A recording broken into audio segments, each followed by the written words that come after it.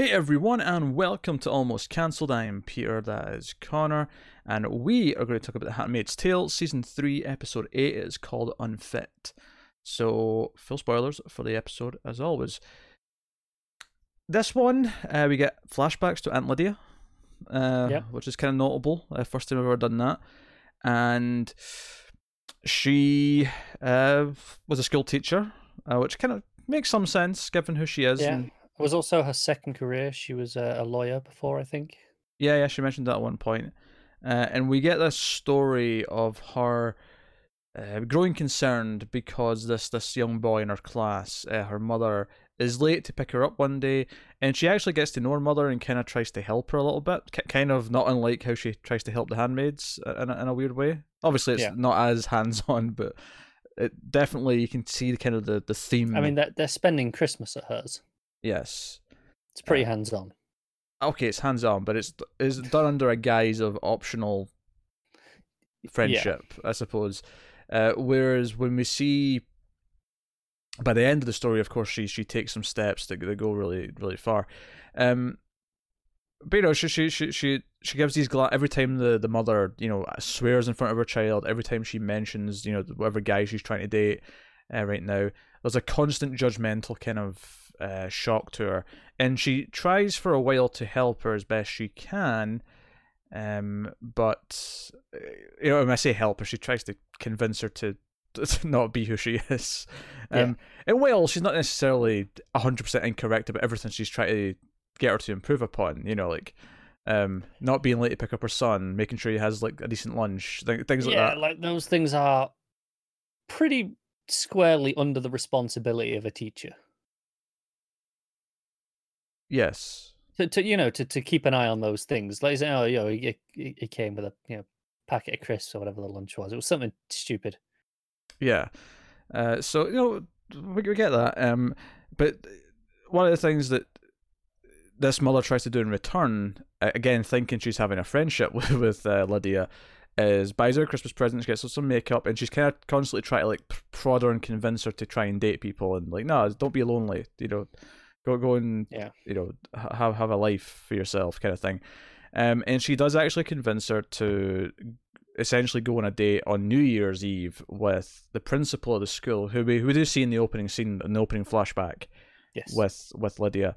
And it's clear that he kind of respects her and how dedicated she is to dealing with things, and there's a bit of camaraderie there. And they're on this date, and they seem to be having some amount of fun. They kind of admit they like each other. The New Year's hits, midnight hits, and it's a kind of an awkward kiss. It doesn't feel very natural, but they keep having fun. She kind of turns away from the kiss, and it kind of felt like that was the end of it, but then it wasn't.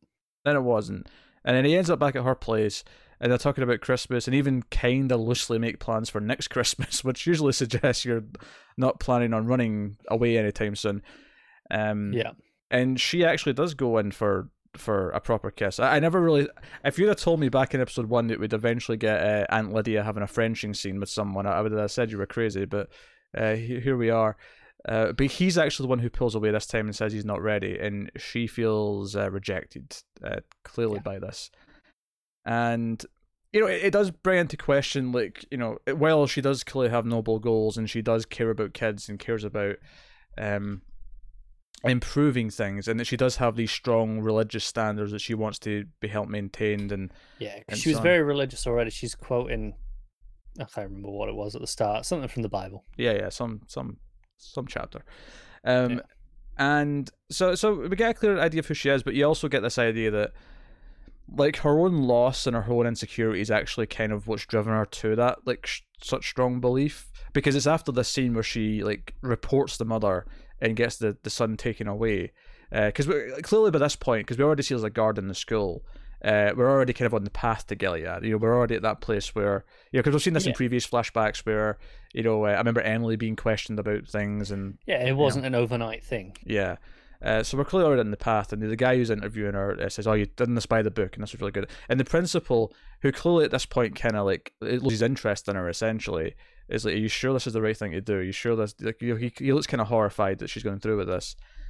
And then the mother comes round, and we have this confrontation where Lydia just, when she's called a bitch or whatever, she's like, I forgive you. And, Yeah. this is the best for the child. This is the best for young Ryan or whatever his name was.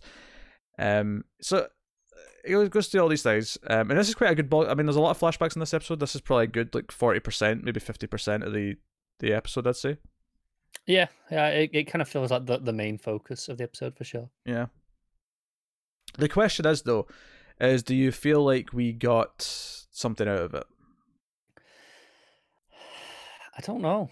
Like, a lot of it felt, honestly, like a lot of it felt like I was going through the motions of, oh, here's the past, and like, on one hand, I was like, oh, I kind of want to see her past. She was an interesting character. I wanted to know more.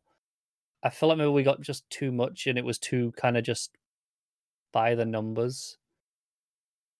Yeah, I could see that. I think we have had so many little tidbits about Lydia's character that have been genuinely very interesting, just through how she's interacted with people, moments where she's not been as strict, things like that, that have been painted a kind of a tapestry. And I'm honestly not sure how I feel about like this almost romance that kind of set her back and sent her further down the rabbit hole. I don't know if that simplifies her too much almost. Do you know the moment I really hated? Okay. Just one little. It's when the kid calls her Aunt Lydia. like don't get me wrong. Like I know, like people do that with like the family, friends, and whatever. Mm-hmm. But she is still your teacher, mate. And she was your teacher first. So I don't know. It felt weird. It felt like a hey, look at this foreshadowing sort of thing. I have more problems with you calling him mate than I do have him calling her Aunt Lydia. What's wrong with that? It's just, I never say it anyway. I think I'm not a fan of saying mate, but referring to a 6-year-old as mate just feels weird to me. It's fine. It's not weird. It's weird. It's not literal. I wasn't implying that. Jesus Christ. Yeah, so it's not weird. All right. So it just, like this episode was another kind of frustrating one for me. I feel like we're kind of in a lull in the middle of the season. And this, while on paper it sounds fascinating to get to see Aunt Lydia's past, that should theoretically be an exciting thing. I'm not sure how exciting it actually was in the episode. No, I think it was a little mundane. I don't know. Yeah. It didn't live up to expectations. Like I say, all the little bits with her through interactions have always been so fascinating. The ultimate point of it, though, like in terms of like on present day story, in terms of like backing up a decision she makes in the episode, is this idea that like thinking of the handmaids as our children in a weird way, that sometimes it's actually the parents, it's the home environment that's the problem. And that leads to her at the end saying, "Oh, I think we should remove you from Lawrence's house. Like, you're not a good fit." And she even ponders that the Waterfords maybe weren't a good fit for you. And that's what all the trouble started was them. That maybe they're to blame. And like, I mean, that's an interesting observation that she even has that much power. I mean, I thought it was interesting that we see her and the other aunts with these files, which I was looking clearly allowed to read. Well, I was looking at them very closely. There wasn't a lot of words in them. There was redacted segments, and most of the stuff that I could make out in the files themselves were actually just numbers. The only thing that I could see that definitely had text on it was the names of the families on the front. But it must have had some level of text for them to be able to go, oh, this is a good fit for these people because of reasons, right? For them to be making those decisions. Yes. Whether or not they're getting to read that, or like, did they just get to like meet all the families? Like maybe, because we do see her visit a lot of them when they have handmaids. I mean, I guess it's not that surreal to suggest that maybe it's almost like an adoption agency where at the start of the process, those who are looking for handmaids. I don't know. It's interesting, but they do seem to have the most power out of all the ladies in terms of this, in terms of the idea of keeping records of something. They feel they have more power than even the wives, right? Because they're there, they're drinking, and they're kind of just in their own closed rooms, surrounded with files, and I'm sure I remember seeing like books and stuff in the room. I think it was just more like folders holding these files. I don't think it was books itself. But yeah, I mean that was an interesting sight.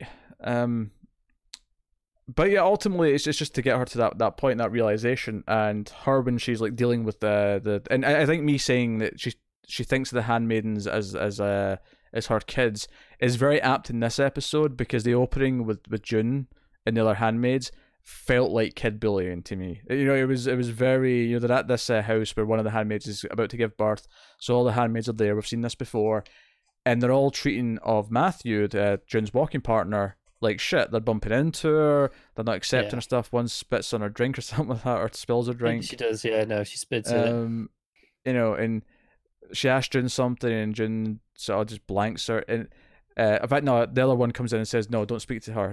They're all kind of treating her like shit because of what she did. Yeah. And on the one hand, one of my favorite moments that comes from this, though, is Lydia saying to you, going, "Can you just tell him to cool it?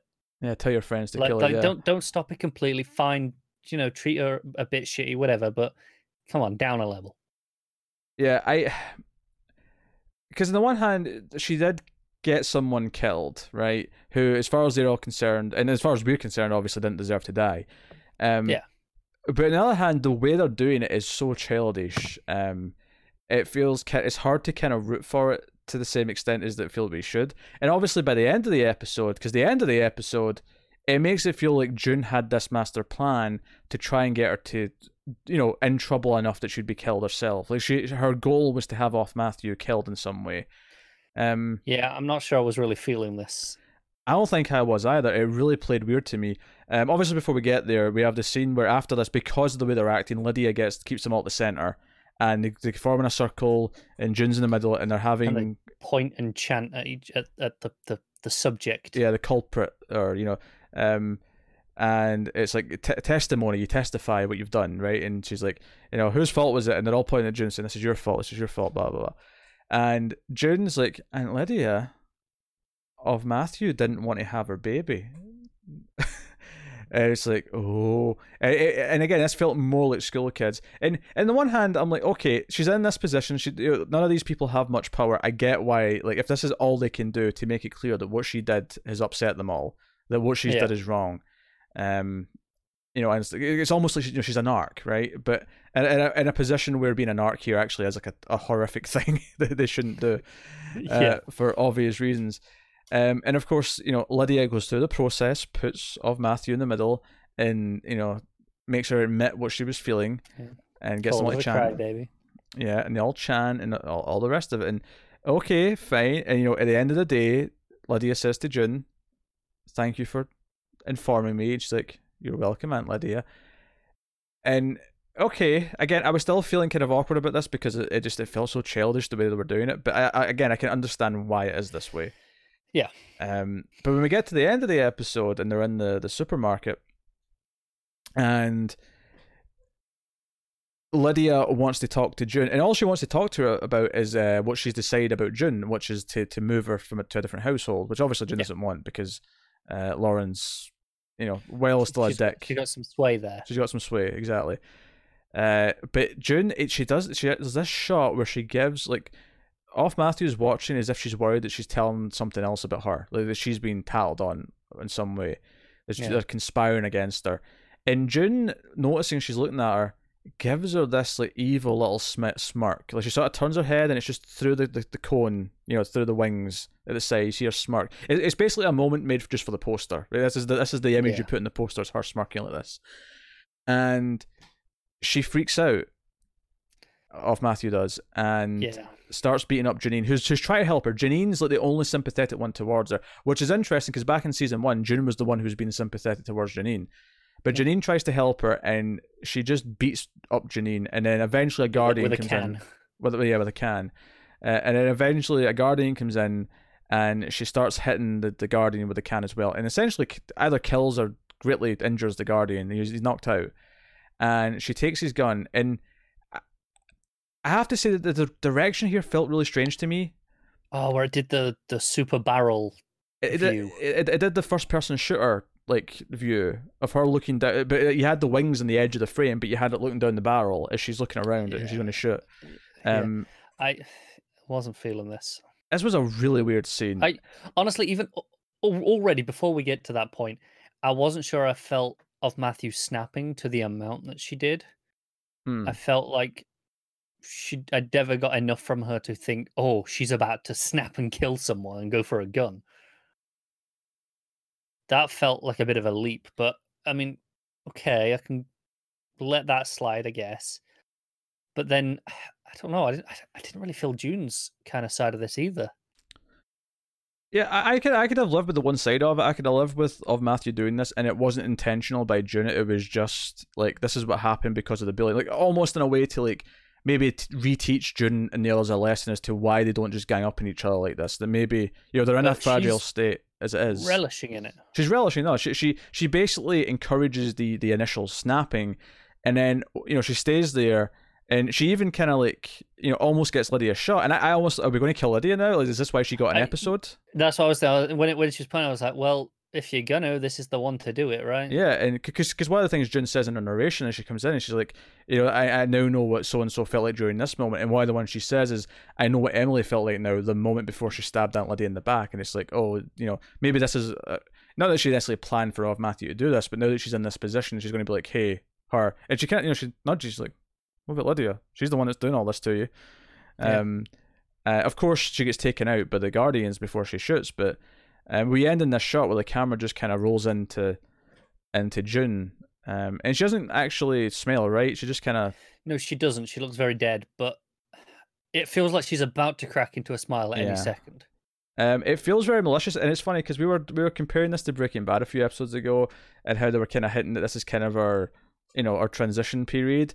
And I said, yeah, but they can never actually make her as unlikable as Walter because she's still technically at the center of the show, kind of a hero and a sympathetic figure. This is the one scene I've had where I'm like, I'm not sympathetic towards June in this scene. I'm actually kind of. Here's the thing: I've been saying for since some point in season 2, I think I've been saying on the record on the show that June has been my least favorite character. My least least interesting character, right? Sure. And I said at the start of this season that maybe making her the spy master and kind of organizing things would make her more interesting and help out. And it did for a little bit, and then they kind of veered away from all that stuff. And then I got to this point here, and I went, I think she's no longer just the least interesting, but I think I actively dislike her now. Yeah, this was an unlikable moment for June. And it's funny because it's unlikable because of how she's treating other handmaids. It's unlikable because she's kind of becoming, while understandably why she's at this point now, she's becoming. But she's treating people who are in the same situation as her. Yeah, she's lashing out at others. She's lashing out at others that are in the same position, and she's. And I did like a couple of scenes she had in this episode. I liked, the scene with Lawrence where he kind of concedes and says, "Hey, you're good with the wife. Could you, play cards with her tomorrow?" kind of thing. And I thought, oh, that was a big step for him to actually kind of like admit that, hey, you're good with her. You should spend time with her. And then June kind of throws it back and says, hey, like, you think you're protected, but you helped create this and it's killing her. Like, keeping her here, you could make one phone call and get her out of here, but you're not because you're being selfish, and that's what's destroying her, and it's all your fault. And he's like, I bet that felt good before he walks away. And I like that scene. I thought that was a really well played scene by both, and I agree. Set up, again, the dynamic that they have. And even earlier on, when she tries to ask, hey, where did Hannah's family go? He's like, I don't know anyone who knows. Go to your room, leave me alone. Like, their interactions are still very good. This and some of the funny thing is that I'm sure what we're going through right now will be a big deal for a character in terms of whatever she decides to do later in the season. But it does kind of feel like this plot we've had these last 2 episodes, it's very much been, of Matthew and her influence, and then this episode dealing with that more directly. It feels like this subplot, if you want to call it that, over the course of these 2 episodes, and obviously it was sprinkled in a little bit before, has been kind of a weak spot in the show. Yeah, these have easily been my least favorite patch of episodes. And it's funny because, obviously, I remember laughing a lot at her when she told her to, bite me, a few episodes ago. I thought that was a really fun little moment. The actual serious stuff that's come out of it, though, has felt... I don't know. I don't think it's felt really, truly earned. I don't think... Like, of Matthew, told on the Martha, don't get me wrong, she did do that.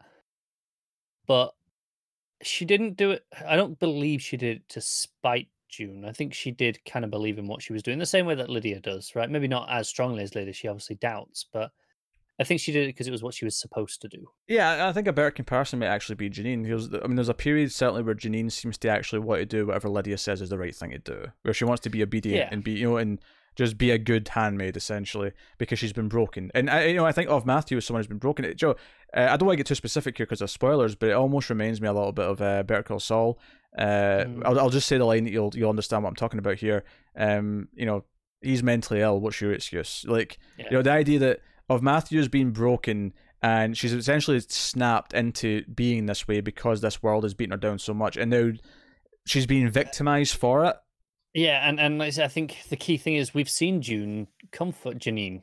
Season 1 was a huge deal with that, and not just victimize her and go, "Oh, you're being the crazy person," right? Yeah. It was no. We can still talk to her. As this here was. Sure, maybe it was because it was a bit more personal, right? It affected her daughter, but it felt spiteful rather than being supportive like she was before, and that's inherently a lot more unlikable than she used to be. Yeah, it did feel spiteful. It just like the entire final scene, because I'm not sure, because when, let's say, Walter had a moment like this in Breaking Bad, it was exciting. It was like, oh, like, this is what he's becoming. This is like, because the whole story is essentially a tragedy of the downfall or the... Yeah, but it got to a point where you weren't necessarily rooting for him anymore. You were just watching the madness unfold. You were always invested in what the beats of the story were, though, whereas here with June, it's ringing a little bit weird. It's ringing a little bit false, and maybe unearned is the right term for it. Maybe it is just a pure case of we're rushing to this too quickly without building up to it. Yeah. But, I mean, because I like her being more ballsy. I do kind of like her. Like, earlier on with Lydia, she says something like, "Are you going to, like, cut out my tongue? Might not look so good if I'm needing on TV again," kind of thing. Like, she's kind of pushing it. She's pushing their luck. She's talking back to the people in the positions of authority. That's been pretty solid all season. Yeah. So I still like that stuff. I think the key difference is here it's her taking it out on someone who's also got no power, someone who's also being victimized and bullied by the system. Of Matthew, she opened up to her and said and told her she was scared and this felt different, this pregnancy, right? Mm-hmm. And instead of being sympathetic and trying to help, she just used that and went, "Hey, Lydia," and that's quite vicious. Yeah, I mean, her acting's good because a lot of the glances she gives during this, where she's like glancing at Matthew or Lydia, all of that stuff looks great in terms of performance. No doubt about that. I think for this to work in the long run, like, I mean, we can agree that it's been a rough couple of episodes, and there'll always be a rough couple of episodes. But I think for it to work in the context of the show overall, I think she has to learn that what she did here was not right. She has to, like, have regret over this at some point. I think so, yeah. Because if this becomes a moment that she's still proud of that she did this, that's it's hard for her to get over, right? Whereas if she regrets it and is like, okay, no, she was broken by the system herself and made a mistake, that's it's more forgivable in the long run. Yeah, don't get me wrong, there's something to be said here where, like, this society is creating and turning people like June and others in the Handmaids into monsters themselves. The idea that they're only becoming this because this is what they feel they need to become to survive. Yeah, it kind of goes back to Emily last episode, the episode before. She was just in the jail cell. So that place makes us into killers. Yeah, which, I mean, arguably thematically does kind of tie in nicely with that plot. It's just it feels a bit rushed and unearned, because I think there's some dramatic points to be made that are very valid about what she's becoming because of what this world has done to her. But yeah, it's just, the moment rang really weird for me, and I think some of it was in the direction. That POV gunshot was really... That was kind of ugly.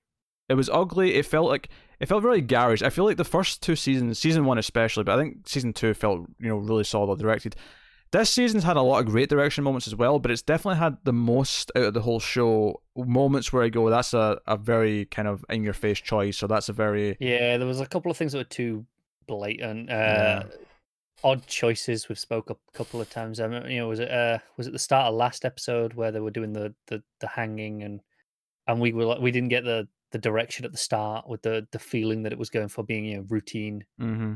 Obviously there was the angel wings, which was just kind of in your face and over the top, and this gun kind of was in that kind of was like, oh, let's do this because it's stylish. We'll just do it because it's stylish. It felt like, oh, this will look cool, and it really didn't. Yeah, whereas going back to season 1 and season 2, I feel like the direction was always impeccable. Even if you had complaints with anything else, I always felt like it was doing exactly what it wanted to do and how to, reveal. Because I remember season 1. I used to talk a lot about how they directed it in terms of we only saw things if it was something that June could also see. So if she had the wings on, it was a lot of tight close-ups. If it went wider. And when she went to the library with Fred, it became like much more open shots because she was allowed to be kind of more free in there. So like it always matched what was going on in the scenes. Whereas this season, I feel there's a lot of dramatic over the top things, like even that zoom in at the end, the track in at the end into June, felt just a little bit over the top. It does feel like we've lost some of the nuance that we had in the direction. Like let's say even in season 2, like that episode in the snow. Episode in the snow. I always remember the opening where they go to the baseball stadium. I remember thinking that was impeccable. Following her around, running around the stadium. Those shots. Mm-hmm. Like some excellent stuff. Yeah, really good. Direct just hasn't been as strong, has it? There's been some questionable choices, even though there have been some good moments for sure. Yeah, I do wonder. I'm going to click on the director for the episode and see, like, if they did previous episodes. If they've been around. They've been around since season 1. This director, Mike Barker, for this episode. Baffles me then as to where this. It implies to me that the choice is coming from above the directors for some of these things, like the gun barrel. Yeah, because he had 2 episodes in season 1, then 1, 2, 3, 4, 5 in season 2, and then 1, 2, 3, 4, and 5 in season 3. In fact, the next one he's got is the finale. So. Did he do the last one as well? I don't know. I'll have to click on it and find out. Oh, sorry. He did. Yeah, episode 7. That's interesting because I think these two are some of the ones who've had the biggest problems with directionally. The opening scene of last episode and and this ending scene of this one are probably directionally speaking the 2 biggest flaws we've had this season yet. Yeah, he did 1 and 2, then 7 and 8, and now he's doing 13. So. Just maybe a little less excited for the Well, I wonder. He only did 2 in season 1. I wonder if season 1, because given that he's doing the opening and closing episodes, it feels like he's the head director. It does, yeah. I wonder if that wasn't the case back in season 1 and 2 necessarily. Following a more established style. Yeah, season 2 it seemed like he was though because he did do the first one. But season 1 certainly not. So I don't know. I don't know what to read into that there, but. Yeah, a couple of weaker episodes of this show for me. It's real disappointing, isn't it? Yeah, I mean, we'll see if it has an upswing. It very well could have, because I don't think it's doing anything that's kind of tarnishing the whole show. But I do think June has to regret what she did this episode. It feels because these 2 episodes in particular I've really maybe disliked as a bit too strong, but have certainly been the weakest. Yeah, but, I was having some problems before that with Serena's stuff. There was no Waterfords in this episode, no, at all, which is interesting because they weren't, because I was half expecting to see her at the birthing thing. I was that's right, she's not even in the same town anymore. She's in Washington. Stuff in Washington, yeah. So is June actually being taken away from Lawrence? Did that get established at the end, or did it just get interrupted and we're not sure what happens? Exactly? Interrupted. We don't know if that's definitely going on yet. It feels weird to actually remove her from Lawrence because we've barely done anything there. Yeah, no. I imagine he'll intercept maybe stop it from happening, but we'll see. Maybe there'll be a whole plot of like convincing Lydia that there's a good place for her or something. I don't know. I think one of the interesting things that came out of that for me in terms of dialogue, was June said, "Well, I thought Lawrence requested me specifically." Is like, well, tough shit, you can't do anything. And and Lydia, throws back, "Oh well, there's commanders more important than he is," which I thought was interesting, given that we'd seen already that she was the one making the decision. Implying that she'll just use someone else's name to kind of rubber stamp it. Yeah, it's not that she actually has that much power, but she knows how to play the game or play the system to make it work in her favor. Yeah. I mean, I don't need her to like regret what she did next episode, but I think by the end of the season, it has to be a dramatic point. Yeah, I agree. has to be a dramatic point where she kind of breaks down because of what she's done. Or not even, that doesn't necessarily have to break down, I suppose, but just, in some way regrets it. So we'll see what happens next week. But that was episode 8 of The Handmaid's Tale, season 3. So let us know what you think of the episode in the comments below. If you want to support the show and everything we do here, you can head over to patreon.com/MaileFuzzTV, where you can support us for as little as $1 per month. And you get bonuses, exclusives, and some early stuff. You can, of course, follow us on Twitter at mailed_fuzz. You can like and subscribe and all the usual things that help us out. But otherwise, that's us. So thank you once again for watching or listening. We always appreciate it. Keep watching TV, guys. Have you got any vanilla?